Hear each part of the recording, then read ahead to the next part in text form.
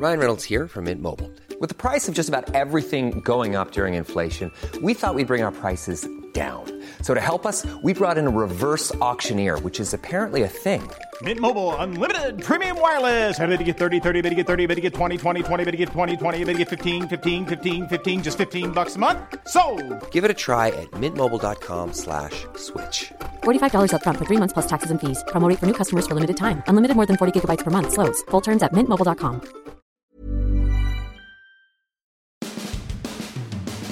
So it was a big sports day, Tampa Bay. See what I did there? The Rays unveiled design plans for their stadium in Ybor City, and it is spectacular. It's got a translucent roof, this distinctive wing-like canopy that looks like a ray in and of itself, huge windows that open to let the breeze in, but the big question that went unanswered, how will the Rays get the money for what is projected to be an $892 million price tag? We'll dive into all that.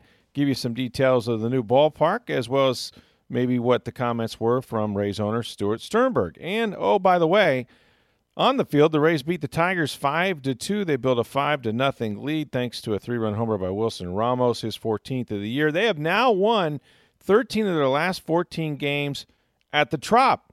So why you need a new ballpark when you think about it.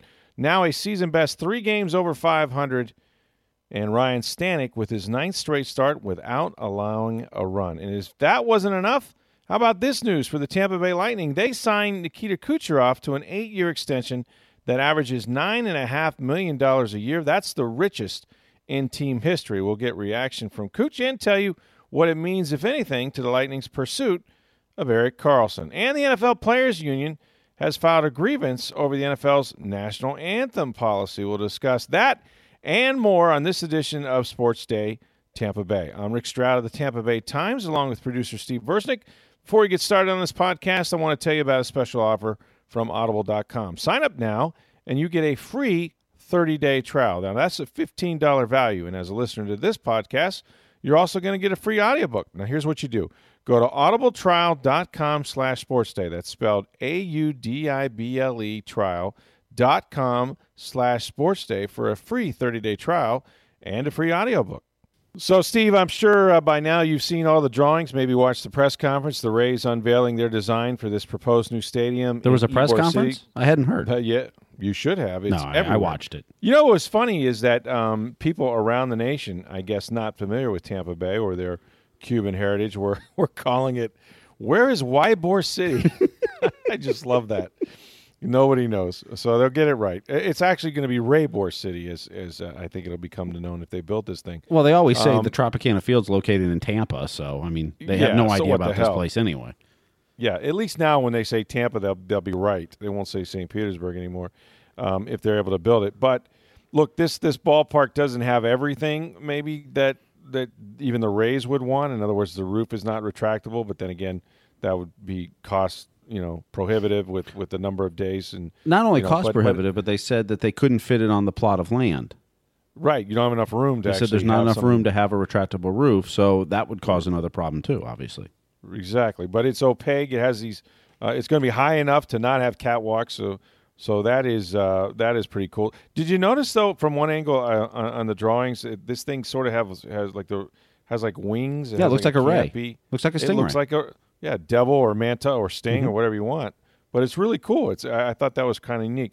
It's just open glass. It's a lot of natural light, and it has these doors that will open, or these walls. A lot of the glass, a lot of the glass will open at times, where they can even leave it open during the game, depending on the weather outside and that. So, facing the skyline on one side, and the other side kind of melds into the Ybor neighborhood. So.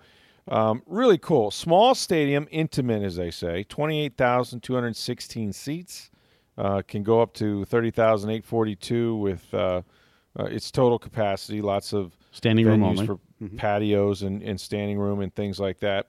And as far as playing the game, it's going to be a big yard. I mean, they're going to make it to fit their philosophy, their ball club, which is good pitching and defense.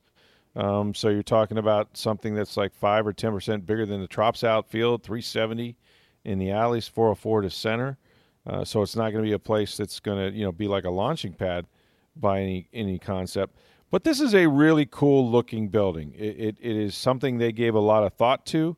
It is sort of anti-trop in many ways, if you will, in terms of letting the natural sunlight and the views of the beautiful skyline. And you have water down there, obviously, as well in the Ybor City area. Ybor City.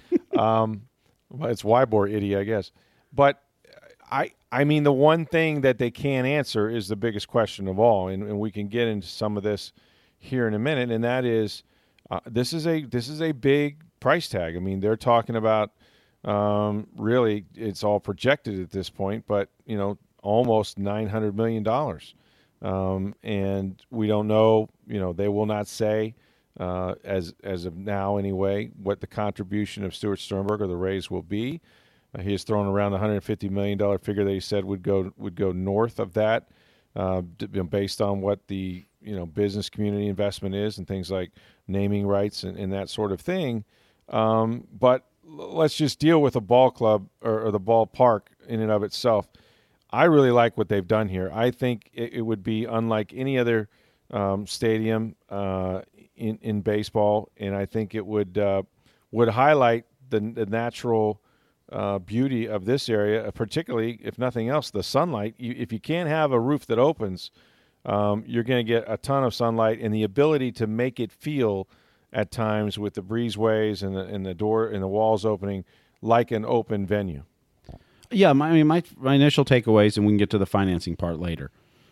The fact that on the side that's going to face Ybor City is designed, the storefronts and the restaurants and things like that are designed kind of in the mold of Ybor City with the balconies on the second deck, and it really kind of fits in with that 7th Street architecture. But then the side that's facing more downtown is more industrial type look. I mean, I really think they're trying to make it fit into the neighborhood, and it's kind of in between there in Ybor and downtown, right there on the Selman and Adamo.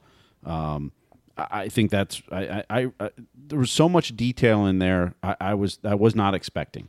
I guess I wasn't sure what to expect today. I mean, I thought we'd see some designs and stuff. They're further along in that process than I thought they'd be, or at least that they would announce at this point. I like all the seats are going to be a lot closer to the field, including like in the upper deck and stuff. I like the outfield's not built up. There's a few seats in the outfield, but it's not like you got 2-3 decks there. Probably a little smaller than I thought at 28,000 seats. I thought maybe between 30 to 35, probably closer to 32. But I think it's a good size. Was really impressed with some of the ideas they had of keeping the stadium open year round, 365 days a year. Where outside the clubhouses and their offices, you can come in the middle of the day and sit down in a seat and pull out your laptop and do some work. And they even said use their Wi-Fi. And do stuff. In 5 years from now, that stuff's all going to be even more advanced than it is today. A lot of the seating, Stu Sternberg on the radio tonight, and I don't know if they said it in the press conference today, but he was sat in with Andy and Dave for an inning tonight, and he said, about 20 rows back from the field, you're going to have a walkway that goes all the way around the stadium, 360. 360 degrees cool. around, where you don't, if in the lower seats, you don't have to go all the way up to walk around the stadium and that. But there's going to be a lot of food service to your seat, using your smartphone to order food and that, to avoid that. More restrooms and things like that. I mean, there was a lot of thought in this. The price tag's a whole nother issue and the financing of it. But yeah. I was impressed with how much detail there was, how much thought had already gone into it, and what they unveiled today. I mean, I guess I'm sure they had I thought they had thought about it, but I didn't think they'd unveil as much as they did today. And I think if you're a Rays fan, you have to get excited. Now, whether it gets funded and can get done, that's another story, and we'll see. But the design, it's unlike anything in baseball. It still feels like a ballpark, not a stadium, which is, I think, important. And it feels cozy, which is always something you want.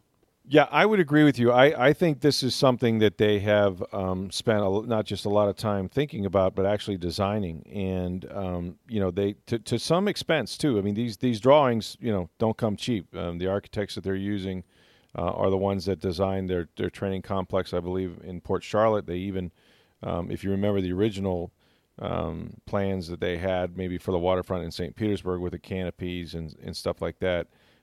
That was the same group involved there. What I like about it is that it would be a uniquely, Tampa Bay stadium, and one that, look, I think this is going to be the trend, I think, in all of professional sports. I think you'll see it in baseball. We went through the year of, the cookie cutter stadiums back in the 70s, whether it was Three Rivers or, Riverfront in Cincinnati. And then eventually we morphed in some domes and things like that.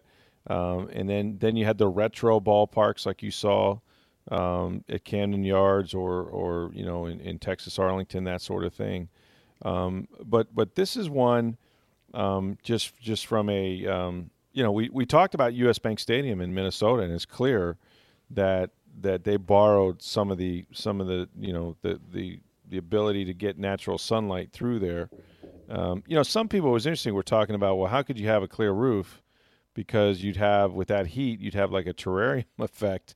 But the roof is not glass. I mean, the roof is not the same as what the sidewalls would be that they're able to open up as French doors. It's translucent, but it's not like just you're looking at, through a pane of glass up at the sky.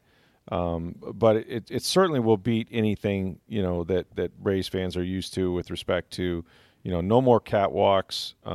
They studied this and made sure that that the highest baseball you could hit would still, have enough room to not hit the roof, but also not be so high that it's ridiculous in its construction. But it is really going to be impressive, and where it's located will tie downtown with Ybor City.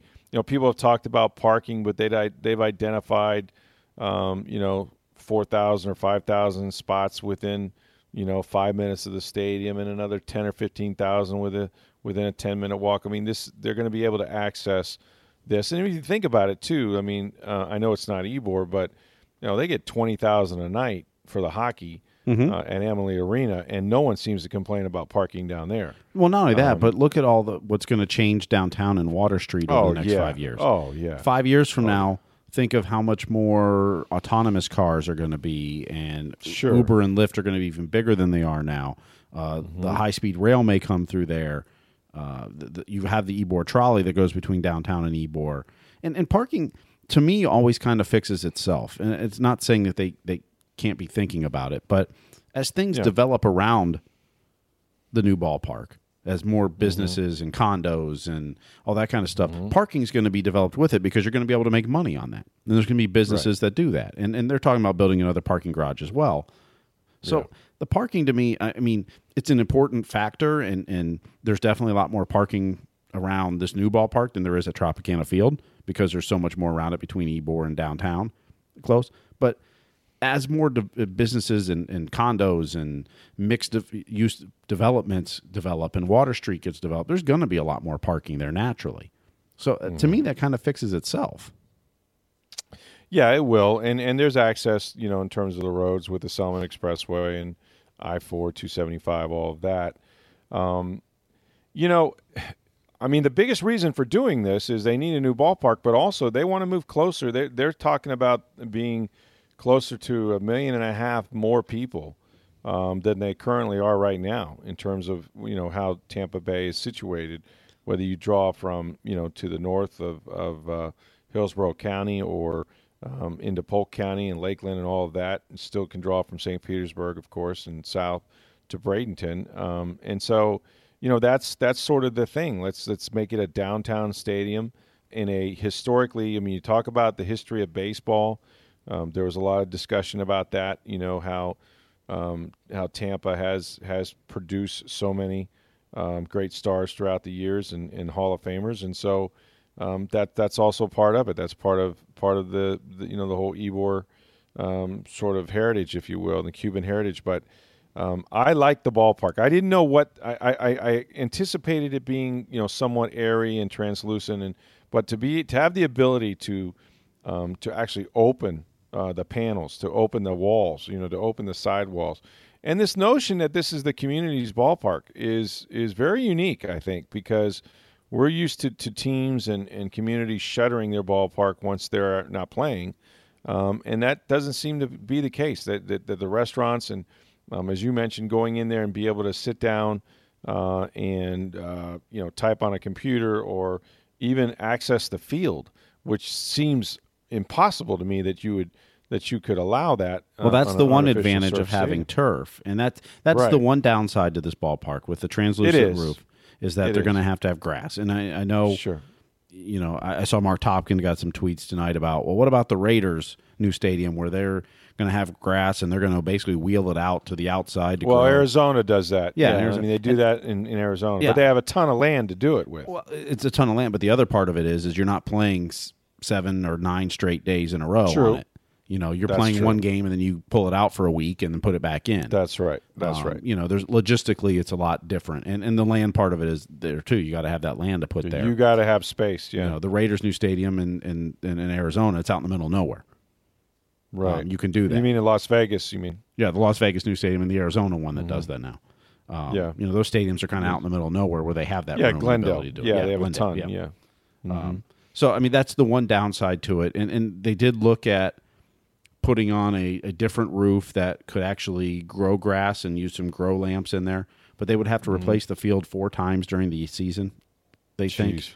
You know, so you're adding a lot of cost, a lot of logistics, a lot of everything else for that. So it just didn't make sense for that. That's the one downside to the stadium is it's going to have turf. Now, 5 years from now or 10 years from now, as the stadium is a few years old, maybe they'll find a way to grow grass inside. I mean, who knows what technology is doing? Yeah. You know, you can't predict that and know that, but you know that's maybe your hope. Or the turf gets so good it's just like grass. I mean, the turf today is a lot better than it was 10 years ago, and definitely a lot better it was when they were making cookie cutter stadiums in St. Louis and Cincinnati and Philadelphia and Pittsburgh. Yeah, I mean the product, the grass itself is easier on the athlete's legs and things like that, and looks better aesthetically than it ever did. It's not just hard carpet anymore. But you know the other thing about having 28,216 is that you create a demand. If the Rays get good and they're saying this is the piece that they would need to drive revenue streams and be able to retain players and maybe even vie for free agents. But we can see, with this team now, the young core that is coming up and around this ball club that's got them 3 games over 500 remarkably. We can talk about this season and the run they're on. But in 2, 3, 4 years, I mean, they're hoping this thing would be done, completed in a perfect world, 2023. Is that what they're talking about? 2023, which means they probably have to have shovels in the ground early 2020. Right. So, I mean, these guys, some of the young core guys and guys that are still coming up through the minor leagues would be, 5 years into their major league careers. They'd be in the prime of their careers. This is another conversation for a different podcast, but which players on this roster now are actually going to play in the new stadium? Very few. I mean, Jake Bowers. There's maybe? only 2 I would say that are pretty definite, and that's Willie Adames and Jake Bowers. That'd be about it. Yeah, I mean, maybe Brent Honeywell if he's. But he's not on the roster Tommy right John. now. I mean, that's what I'm saying, true. on the He's roster not, now. yeah. I expect mean, Brent Honeywell may throw out the first pitch at the new ballpark in 2023. right. He might be the I couldn't starting even pitcher. tell you. I couldn't tell you that Blake Snell will be here. Oh well, you know what I'm saying? he'll be past his arbitration years at that point. He'll be in a long-term contract. Now, if the Rays can lock him up at a reasonable rate, maybe he will. Sure. But I wouldn't bank on that at this point. Yeah, right, exactly. Maybe he becomes that first pitcher that is unlike David Price or somebody that they always had to bid farewell to. Well, Chris Archer has a team-friendly deal, and that's why he's been here as long as he has. I mean, he signed a deal early on, got more money early in his arbitration years than that to sign a deal that's a little cheaper long-term. But he got his money early and made sure he got it. And, you always, if you don't sign early, you risk injury and everything else on that. Mm-hmm. They're going to look. I mean, for all the talk about the stadium, and it was well received, and Bob Buckhorn, the mayor, was there, and some county commissioners.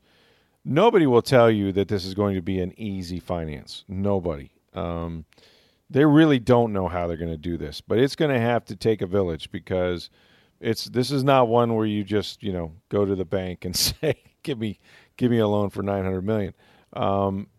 You've got a lot of ways they're just going to have to be creative, whether it's the city contributing to, all or some of the $83 million that they'll need for the infrastructure with water and sewer and all that stuff and pedestrian walkways or parking garages, hotel taxes is certainly something that's been discussed. Developers, I think, have to bear a big part of this in exchange for the rights to commercial and retail construction and things like that. Because the Rays, unlike Jeffrey Vinnick, who is a developer and wants to own other adjacent properties, I mean they want to build a stadium. They made it clear. We're not looking to be the developers of the entire Ybor City area. But we think we would be the centerpiece of downtown and could pull Ybor City and the downtown together. And so, I've been through the stadium business. It was 100 years ago. It was actually 20-something years ago. But the days of, hey, a half-cent sales tax, and we'll earmark some for this and some for that, and the rest for the stadium, those days are over. And we know how precious funds are, whether it's, just talking in general for the county, the school systems need money, fire, police need money, social services, infrastructure, all that. But there are ways to do it. New ballparks have been built in other cities, and we've seen, the cooperation between public and private money happen with AT&T Park in San Francisco, which was a bunch of abandoned piers, and it was very dank and dark, and you wouldn't want to walk through there during the day, even though it was on San Francisco Bay. And now those developers that own that land have benefited from high rises and mixed use shopping centers and all kinds of things around that ballpark, and the whole area has just blossomed. And the same was true of the old canneries and things that were down around. You've seen Coors Field out in Denver, right, Steve? Denver, that whole area, the Union area, is phenomenal. That they were just, again, more sort of abandoned warehouse district, right? Washington, where Nationals Park is, Petco Field in San Diego was, the whole Gaslight District has and that's a beautiful area out there and wonderful area, but it wasn't that way before the stadium was built there. Nope. You can go through lots of stadiums. Camden Yards, that was an awful area of Baltimore until they built that. Now it's a wonderful area to be around. With the waterfront. If you build the ballparks in the right location, and that's the key to it, is building it in the right location. And I think the spot where they're at, they needed to be. It's great that they're within, now 1.6 million people within 30 minutes drive. That's important and great. But more importantly, there's a lot more businesses within reach. Businesses that are going to buy blocks of tickets, suites, group sales. Okay, we're going to take the box here for 10 games a year, and we're going to buy we're going to buy a block of 15 tickets for every game, and that's where the Rays get crapped on by the national media and everything for their attendance. It's not the individual ticket base that they have an issue with. Their individual ticket sales are fine. They don't have the businesses because the businesses aren't in St. Pete. The businesses are in West Shore, in downtown. That's where the businesses are that have the type of money and the interest of buying blocks of tickets and season tickets and that in bulk, in suites. And that's the important part of moving to Ybor City. And that's the important part of financing the stadium. It's going to be the business community getting behind and committing to sponsorships and tickets and things like that. That's how the stadium's going to get built. Right. It won't be easy. Florida is one of those, it's a tourist state, and for right now, and one of the biggest employers is medical. You don't have necessarily a big corporations, although there are some Fortune 500 companies that will relocate here. It's growing. Tampa's, I can't imagine what it'll look like in 10 years, 20 years. This is one of the fastest growing areas and one of the fastest growing states, obviously, in the country. And was it Monsanto that's coming here? There's Mosaic. Okay, yep. That's right. They're moving their headquarters here. They already had offices here. They're moving their headquarters here. Yeah, and so naming rights. If somebody takes over this ballpark, I don't know. We don't have U.S. Bank necessarily, but there are a lot of financial. Raymond James has had the naming rights to the Bucs Stadium, Raymond James Stadium, for ever since its existence. So that's a huge revenue stream. I don't know what they could get for it, but some get up to $10 million a year. If you do that for 10 or 20 years, you're talking about a giant stream of money. So there are ways to do it. It's just going to take a lot of effort, and they have some time. But I think it helps. I do think it helps to have something tangible. I mean, look, a lot of people are like, well, it's just a drawing, or it's just, it sounds good, but there's really nothing, it's just it's a piece of dirt. But really you can see what you're investing in. You can see that, okay, if this comes off this way, if people like this design, if they can really envision that area and that stadium being the centerpiece, to not just Ybor, but also connecting that with downtown, then people will want to invest, and I think by going more detailed as they did and really thinking this through and having so many elements to unveil yesterday, I think it can have some momentum with business leaders and developers and people that will be required, and government officials that will have to get behind it and say, yeah, we want to do this. This was the first tangible step that fans and businesses can see. I mean, the fight for years about, okay, can we leave Tropicana Field? Can we look elsewhere in the community? They finally got that done. Then they picked a location. Which took forever. Finding the location took forever. It did, and my guess is there was a lot of reasons for it. Probably maybe first or second choice wasn't available, et cetera. Or you're also negotiating, can we get the land? Can we, that, especially with, Jeff Vinnick bought all the downtown already. Yeah, so do we have enough land? Right. So that was another part of it. But this is the first tangible now that you can kind of get excited about. The thought of, when you go buy a house, are you just going to go talk to the builder and he's going to describe to you and tell you what it's going to look like, or do you actually want to see it? You want to see it. Even if you're building, you want to see a drawing. You don't want to just him telling you, well, okay, the kitchen's going to be this big and it's going to be here and the bedroom will be here, and no, you want to see it. That's right. So if it's the business community investing or fans getting excited about it, getting it behind it, now that you've got something tangible, the fans can decide whether, they want to push for it, and the businesses as well, or if they don't want to. This was an important first step today. I had hoped it would be sooner than this, but, it's here now, and so now we'll see how it goes. We'll see how the community leaders get behind it and the businesses get behind it, or they don't. And that's where, look, it's probably going to get ugly before it gets done. Always. It's a negotiation. Always. On a lot of different sides.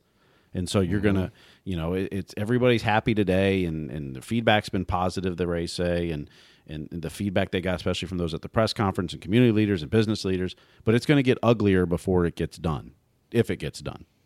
Sure, and people have to run for re-election, and not everybody is a sports fan, and some people will have to take the opposite view about financing this stadium, and you get your best deal on the last day when it comes to this. That's the way Raymond James was built. It was a very close vote just to have a referendum that you will never have again. But how many stadiums did Tampa Bay build for other teams? Exactly. Exactly. Chicago White Sox, the new Comiskey, the governor set the clock back once they went past the midnight deadline. That was supposed to mean that they were moving to St. Petersburg. The Giants, they look, St. Pete, where Tampa Bay built stadiums, in San Francisco, in Minnesota, in Seattle, in Chicago for the White Sox.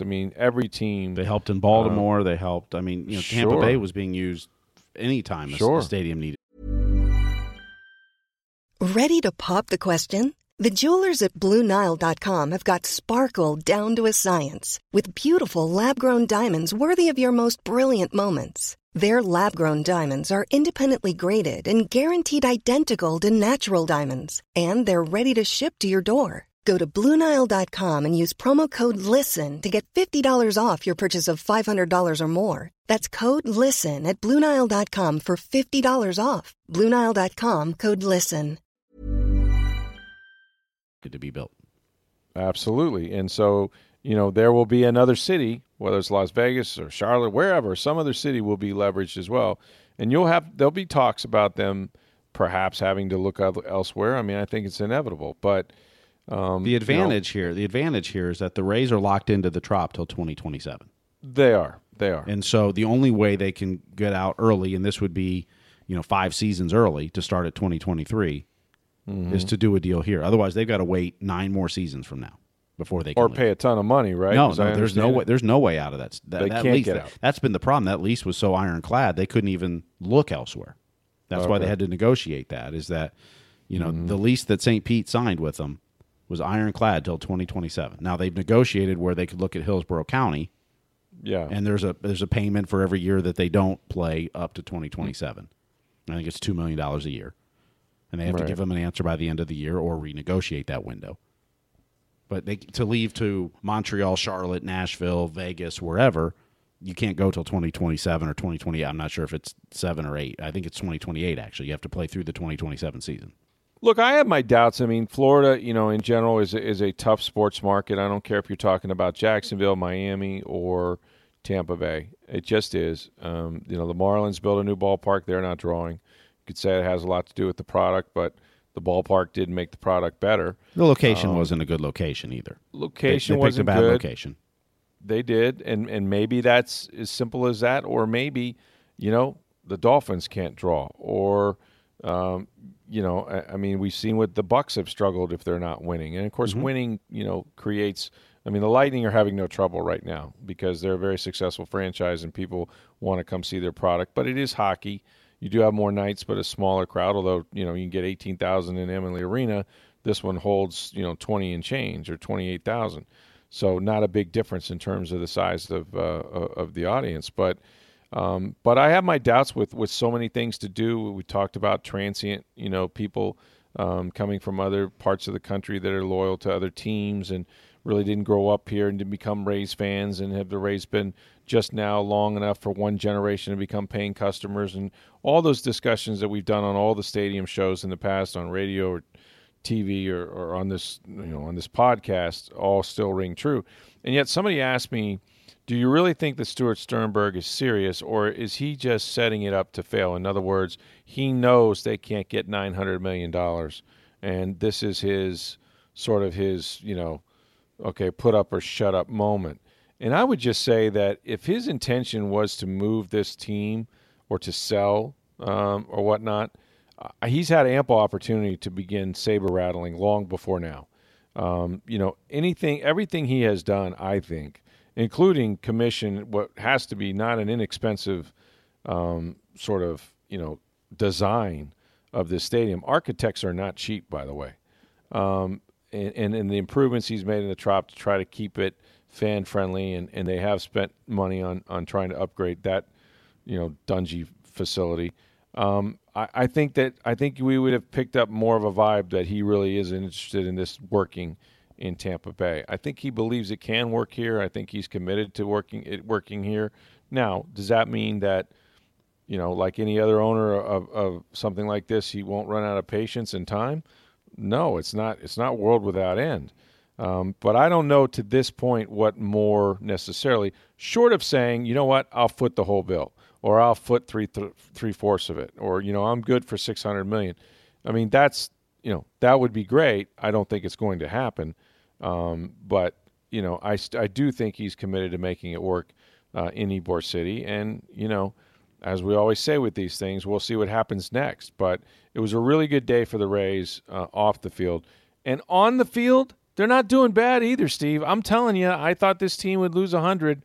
I'll raise my hand and say I was wrong so far. But this suddenly is a fun team to watch.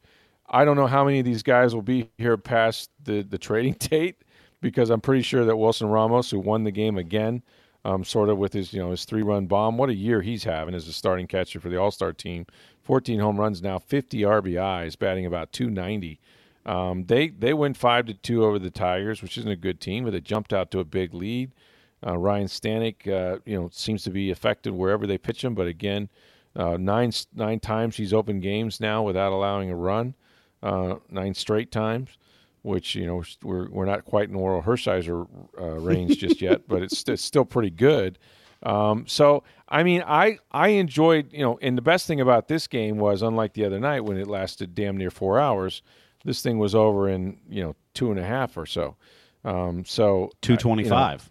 Yeah, which is phenomenal, right, for a baseball game. It almost felt like An baseball. American League game, yes. Incredible. So, hey, hats off to the Rays. They're now 3 games over 500, and that's a high water mark for this season. They flirted with 1 or 2. Now 3 games over 500. You just wonder, how many wins this team has in it. You're starting to see, Carlos Gomez is contributing again with some hustle. I mean, no matter what, the guy brings energy. He brings hustle. He's not having a great year numerically, obviously, but they're getting some great performances. And I'm telling you, this pitching thing is working, man. It's just since May 16th, they have the best ERA in the American League, and it's not close. They go into so many games where you look up and it's like, my gosh, it's going to be another shutout or 1 run.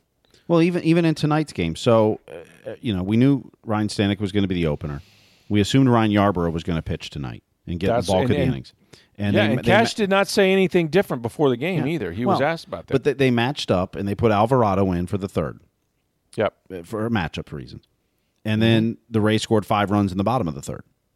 Mm-hmm. So at this point, you're going, okay, can we now get through the game? And Alvarado pitched 2 innings. Look, they used a lot of pitchers. Yeah, they went through 6 pitchers tonight, but Kolarek got to try to get the save. He got 2 2/3 innings. But because they had the 5-run lead, it was, can we save Yarbrough for tomorrow? That's right. And it was all hands on deck against a Tigers lineup that's pretty weak, to be honest.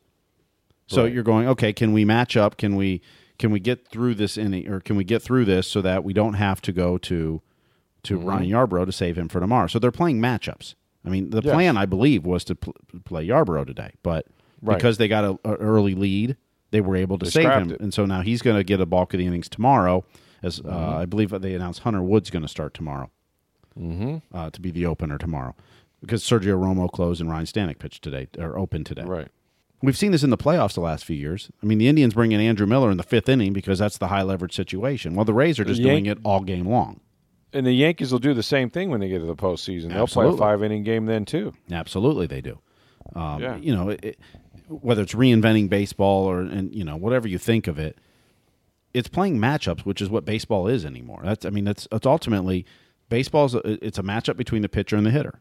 That's what the game is, and they're playing matchups now instead of, okay, our starter's going to go 6 innings and we'll play matchups from there on out. They're playing it all game long, and it's working. And you're going to start seeing more teams do it. There's already been some teams that have done it once or twice this year. The Dodgers did it a couple times, You're going to start seeing, and by next year, I think you're going to see a lot of teams start doing this more. Well, now, when you have if you got the Astros staff, you're probably not going to do it. If you've got Luis Severino pitching, you're not going to all of a sudden have an opener for him. But when you have your 4th or 5th starters that aren't as good, or you got some injuries, or you've got a situation like that, you're going to start seeing more teams do this. Yeah, no, it's because starting pitching is one of the most expensive things out there. You have to pay a guy $25 million like Justin Verlander come and start for you. Not every team can do that. In fact, very few can. So I think that, in terms of salary, the ability to get guys out and match up, it's just a different way of thinking about the game. And Stanek has been as good as anybody that they've had doing this, and he can pitch on the back end as well as the front end. We've seen Romo do it, although he seems to be more their closer right now. So it's, for Kevin Cash to have to endure this, to be open to it, for the Rays to be committed to trying something different, again, out of necessity because they had the injuries. This was kind of their plan all along. I mean, they were doing bullpen days. But it was supposed to be. But it was supposed to be for the 5th starter, not for 3 starters. Not this much. Right? Yes, correct. Yeah, I mean, you lose Honeywell, then you lose Archer, then Well, Evaldi went down before the season. Evaldi was hurt before the season. Faria and Archer have been hurt. Exactly. Now you get Faria back. Maybe he becomes a starter again. Snell obviously is the one guy that's been consistent. Evaldi's been good, and Archer's coming back now. He struggled Monday, but. I think some of that was rust and, not having pitched in a month and a half in the big leagues. Right. But aren't you kind of also waiting for the shoe to drop and see which players leave the Rays here soon? Well, the trade deadline's coming up in the end of the month. I mean, you assume Adeiny Echeverria will be gone. Wilson Ramos, a very good chance of that being gone. Definitely gone. Interest in Nathan Evaldi, he might be gone. Probably gone. Yeah. His contract's up at the end of the season. I don't see anyone trading for Carlos Gomez, but there's a chance he could be gone. Is there interest in Matt Duffy? Do the Rays want to trade? I doubt they would want to trade him, but the Rays honestly listen to any trade offer. Chris Archer is another guy. Yeah. So I mean, if you're a Rays fan, I can see where it's frustrating because they've lived through this many times, and They just have to take a step back now and realize that, they're not going to the playoffs most likely this year. They're definitely not going to win the division, you wouldn't think, 15 or so games out of first place, 9 or 10 or 12, whatever it is, out of the second wild card. So they have, you have to accept. It was funny, though. They had Sternberg on between innings in this game, on Tuesday night, and he said, "Yeah, how are we doing for tanking?" Which, I mean, it kind of looked they were trying to they were kind of caught in between when you started to see, the payroll and where they were at and going after guys like Carlos Gomez and Gomez they got because they traded Souza. Right. And as they said all along, they didn't plan on trading Souza, but they had a chance to get Anthony Banda, who, when he was up here, pitched very well. Now he got hurt, John, and so he's going to be out. But they had Denard Span, and he eventually got traded, and he was a $9 million player. And but most of the players they got rid of, and even with these trades, with the exception of Wilson Ramos, they have someone. They have someone ready to go. I mean, you traded Evan Longoria. But Matt Duffy, you had Matt Duffy ready. I mean, you knew Matt Duffy could play third base. If you're trading a Danny Echeverria, you've got Willie Adames. Right. You got rid of Logan Morrison. You didn't re-sign him because you knew Jake Bowers was coming. Bowers was coming. And you traded for C.J. Cron. But Corey Dickerson, well, you knew you were getting Denard Span and the Longoria trade back. Mm-hmm. They had somebody else behind them. It wasn't like, hey, we're just tanking and signing anybody who's cheap. Yeah, we have big holes. And same with if they trade Echeverria, if they trade Gomez, they've got players that can play there. Now, Wilson Ramos is the exception. They really don't have a catcher in the system that's ready to do this. So that's the one trade where you trade Wilson Ramos, you are hurting this team. You are, unless you're getting a catcher back in some trade, in some trade, whether it's the Ramos trade or a different trade. That's the one where. All these other trades that they've done, even when they, traded Span, they had outfielders ready to go. Colomé, they really didn't have a closer ready to go, though Romo's done pretty well in that role. Mm-hmm. But Colomé was struggling this year, too. So, he was, and he's an eighth-inning guy in Seattle. The thing about Ramos is that what you also lose, aside from his offense, is the pitchers, to a man, after every game, have raved about just how he calls the game, and sort of the the synergy they have working with him. So, not that Sucre calls a bad game, but it's certainly something that you wonder if it would affect guys going forward, because if you're Blake Snell or whoever you are, you're so used to throwing to this guy, and you feel a certain amount of confidence when you're part of that battery. But look, I got to give Kevin Cash a lot of credit. He's had the right attitude. All year long with these guys. They are a gritty bunch. They're not the same team as last year. They really don't quit. They just, no matter what happens the night before, they come out, they hustle, they give you the best effort they can, and they've bought in as an organization to doing it the Rays way, with all these pitchers and guys pitching in different roles, whether it's opening, closing, middle relief, setup. It doesn't seem to matter. They're all hands on deck, and they're all willing to do it. And that's a big part of it is, do you have guys that will buy into what you're asking them to do? And so far they have done that. So I give them a ton of credit. Another team that, of course, is probably the sort of the jewel of Tampa Bay teams right now, are the Tampa Bay Lightning. They made some news that is also a screaming headline. And I don't know that everybody got Erik Karlsson? No, not him. But they did sign Nikita Kucherov to an 8-year extension. Worth $9.5 million a year, and that new deal actually starts with the 2019-2020 season, so it won't necessarily affect them right away from a cap standpoint. But Kucherov could have waited a year and then asked for huge money. Well, he could have, but he was a restricted free agent next year, unlike what Stamkos was an unrestricted. So that's correct. You could ask for a lot, and the Lightning can negotiate, and a team could sign you an offer sheet. But if you take it, they have to give up. If you're going to sign that kind of deal, you're giving up 5 first-round draft picks. Right. That's a steep price. I'm not saying so there's not a team that wouldn't. Do it. I'm not saying there's a team that wouldn't, but that's a tough haul to give up 5 first-round picks for a guy. So the Lightning had a little bit better bargaining position than, say, when Stamkos went through there, or what John Tavares just did at the Islanders. Sure. Because they were unrestricted free agents. But Kucherov could have either taken a shorter-term deal. But, he signed for $9.5 million. That's like $11 million in L.A., which is where Drew Doughty just got. Tax-free if money. You're going to go to Canada. You know, that $9.5 million in Tampa is a lot. It's, you know, Yzerman has used the tax part of this brilliantly. Plus, the team's built to win. If you want to win, you know, you want to go to a team that it's going to win, and you've got the tax benefit here. This is a great place to sign. Well, he likes the organization. When he was asked about it, he said, you know, why should I wait? I mean, he says he loves the organization. He says it's been unbelievable. I didn't think twice about signing it. He is now the highest paid player in team history. I mean, his $9.5 million average is more than Stamkos, who just signed his deal with $8.5. He got $8.5 million. Victor Hedman got $7.875 million. So, you know, 2 years ago. So, you know, you can't complain when you're the highest paid player on the team. But the fact is, he's 25 years old. He led the team in scoring with 39 goals. He had 61 assists. That ranked third in the NHL, I think, last season. He's an all-star. Yep. All those things. And then you look at who this core is now. You know, guys that they have, you know, that they sort of have been able to keep, you know, whether it's Stamkos or Hedman, Ryan McDonough, JT Miller, who they you know, upped, I think. You still have Tyler Johnson. All these players are locked up through at least 2022 and 2023. Yeah, locked up through 2021, 2022 is Stamkos, Palat, JT Miller, Tyler Johnson, Nikita Kucherov, Alex Killorn, Victor Hedman, Ryan McDonough. Yeah. I mean, that's an incredible core, and if you add around those guys. Now, the one thing I thought was interesting that Yzerman talked about was, you know, he sort of came out and said, look, the Karlsson stuff, as it's been reported, is a little exaggerated.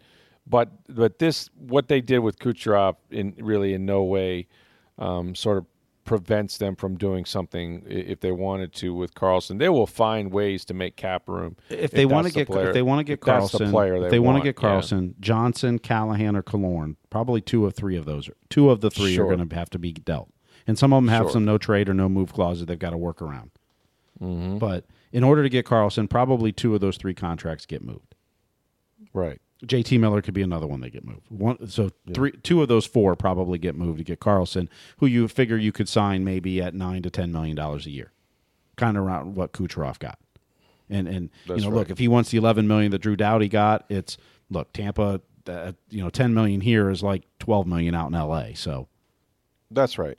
And if he wants to play here with Victor Hedman or what have you, I mean, all those things are important. I mean, guys go to organizations because they want to win.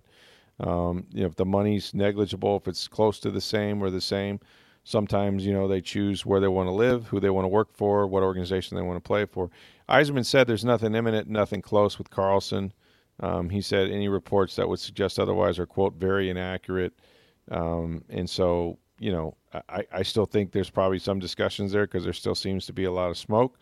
But, you know, you've still got, I mean, and then, you know, looking down the road, I mean, Braden Point, you know, with the 32 goals, he's only 22. He's going to be a restricted free agent after next season. You still got Andre Vasilevsky to deal with. He's got 2 more years until he becomes a restricted free agent. Before he's restricted.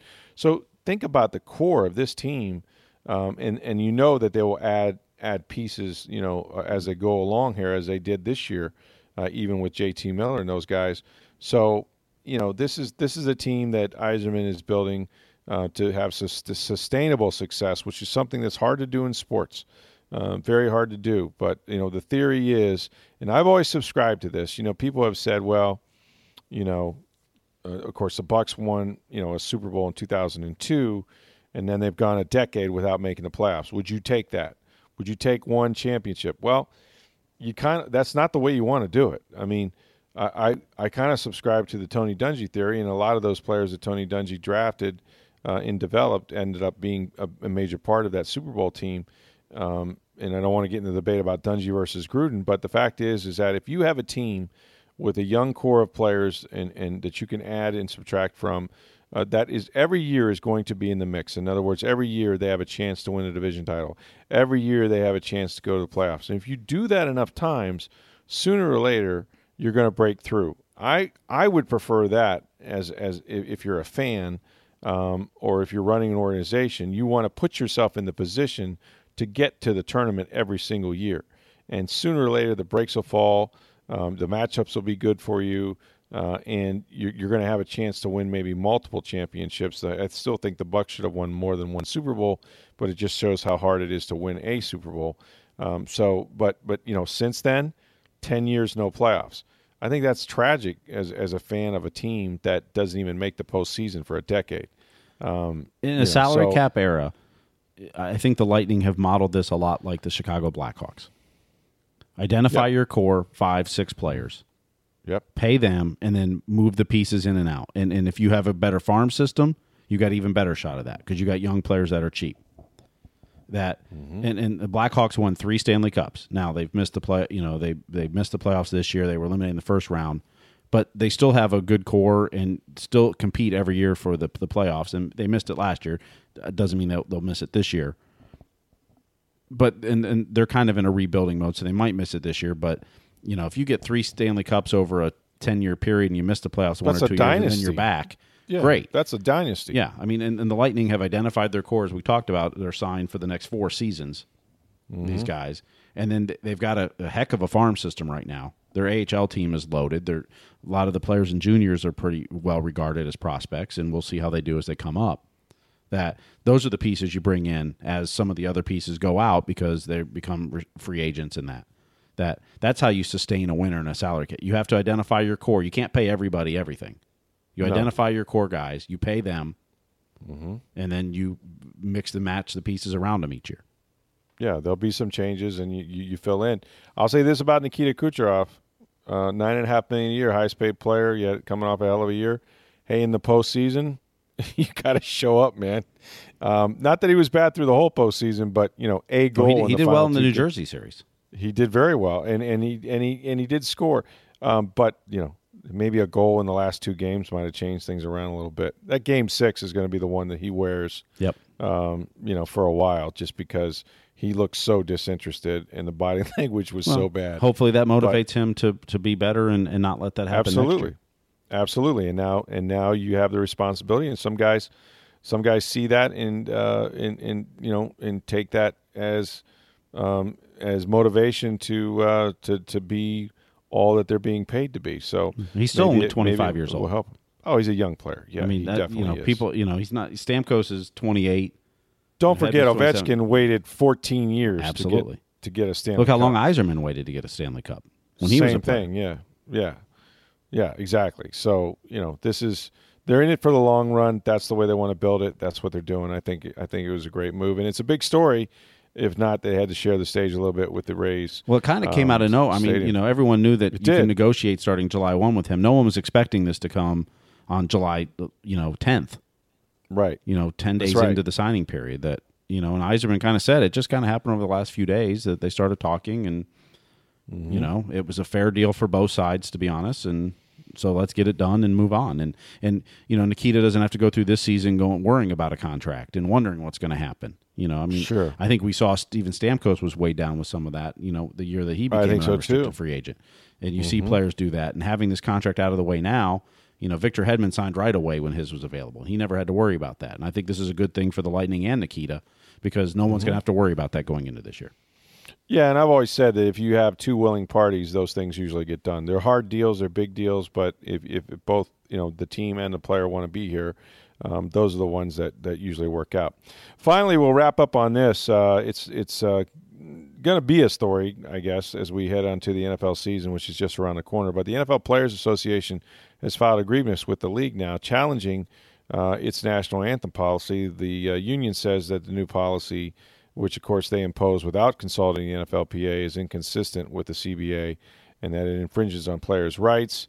I guess the good news is that the league has sort of agreed to proceed with instead of having a lot of litigation, the union and the NFL have agreed to have discussions about this, and I think ultimately the league would probably be happy to say that the players and the owners have agreed to this is our policy, as opposed to unilaterally imposing something that many people thought may have made things worse before we even get to the first game. But we'll see how it all shakes out. It's just something that'll be a story, and I'm sure the owners would like to get the attention on the field while realizing that that the players have a big stake in this as well. So that also happened on Tuesday. So lots going on, man. What a news day! What a sports day in Tampa Bay, Steve.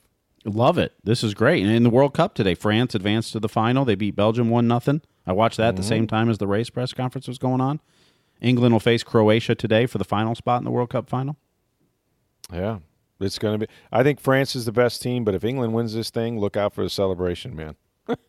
Did I hear? Was it 19? Has it been 1969 or thereabouts since they won a World Cup? It's been a long time. I mean, they keep saying that they're waiting to welcome the World Cup home. But it's been a long time since they've won it. France won it 20 years ago, I think, or maybe even sooner than that. No, I think it's been more recent than that. Yeah, I think it was. Yeah, I think it was actually within maybe the last 3 or 4 World Cups, anyway. Yep. But they are every 4 years, so maybe it has been 16 or 12 or something. But I thought Belgium was going to win that game. I thought they were the better team, but man, France is a very young team too. That's scary for the future. Yeah, they're very young. Kylian Mbappe is just a phenomenal player. So we'll have a final set after today, so that'll be something to watch as well. The Rays, by the way, they're back in action. They wrap up the series with the Tigers. They got a nooner. Yep, 12:10. Got a 12 o'clock start. Be there bright and early. So that'll be something, and so we'll have that for you. We also are going to have our mailbag segment. We're going to do that, I guess, we'll tape for that today. later tonight for tomorrow. Right, for tomorrow. And so we've already got some questions coming in. My good friend Ernest Super has one that I have not researched yet, but we're getting a bunch of those. You can email those questions to us, and as always, we want your interaction with us on Twitter at SportsDayTB. Steve had a bunch of tweets up there today about the stadium, about a lot of things, encouraging your questions. So at SportsDayTB, we certainly have a lot to talk about. You can reach me at NFL Stroud, or my email address is rstroud@tampabay.com. And as always, rate and review this podcast. We get a lot of feedback from you guys. We appreciate the good ratings. And pretty much, if you don't know where to get the podcast now, Steve, it's everywhere. Everywhere you get podcasts, iTunes, Google Play, Stitcher, SoundCloud, TuneIn, iHeartRadio, or any third-party app that you use to get the podcast. It's right there. Click subscribe so it downloads automatically every day. And then if you like the post or leave a comment, or better yet, tell a friend that where the podcasts are, send them a link, and that helps us out a lot.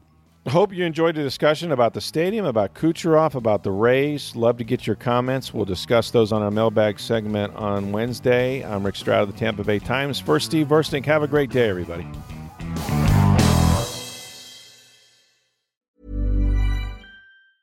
Mom deserves the best, and there's no better place to shop for Mother's Day than Whole Foods Market. They're your destination for unbeatable savings, from premium gifts to show-stopping flowers and irresistible desserts. Start by saving 33% with Prime on all body care and candles. Then get a 15-stem bunch of tulips for just $9.99 each with Prime. Round out Mom's menu with festive rosé, irresistible berry chantilly cake, and more special treats. Come celebrate Mother's Day at Whole Foods Market.